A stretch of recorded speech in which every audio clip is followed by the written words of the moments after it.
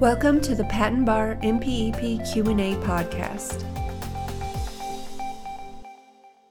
Today's question is as follows. Who does the duty of disclosure in re-examination proceedings apply to? The answer to this question can be found in Chapter 2200 of the MPEP.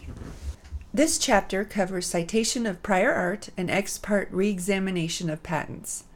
The answer is from the 9th edition, revision 07.2015. Depending on future changes to the MPEP, the question and answer may or may not be applicable in later editions or revisions. Again, who does the duty of disclosure in re-examination proceedings apply to? As shown in Chapter 2200, the duty of disclosure in re-examination proceedings applies to the patent owner, to each attorney or agent who represents the patent owner, and to every other individual who is substantively involved on behalf of the patent owner.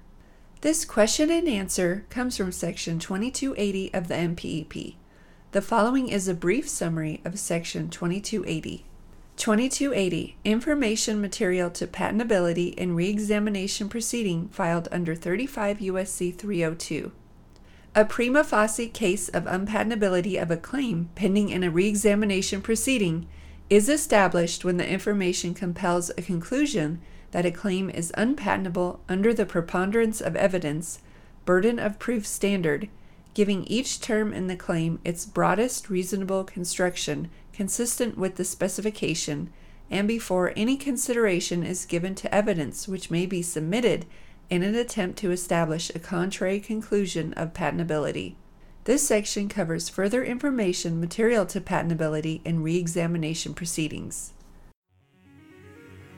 This has been another episode of the Patent Education Series Patent Bar MPEP Q&A podcast with your host, Lisa Parmley, Registered Patent Practitioner number 51006. Please visit patenteducationseries.com for more free information to help you learn more about and pass the Patent Bar exam. Thank you so much for being part of the Patent Education Series community and for being here today. We're here to help you succeed. If you'd like to help the show, the best thing to do is to subscribe and share it with a friend. If you need anything or just want to touch base with us, please email us at info@patenteducationseries.com. We want to see you succeed and put the Patent Bar exam behind you. So again, head over to patenteducationseries.com for more free materials and information to help you pass the Patent Bar and get on the road to a new career as a patent practitioner.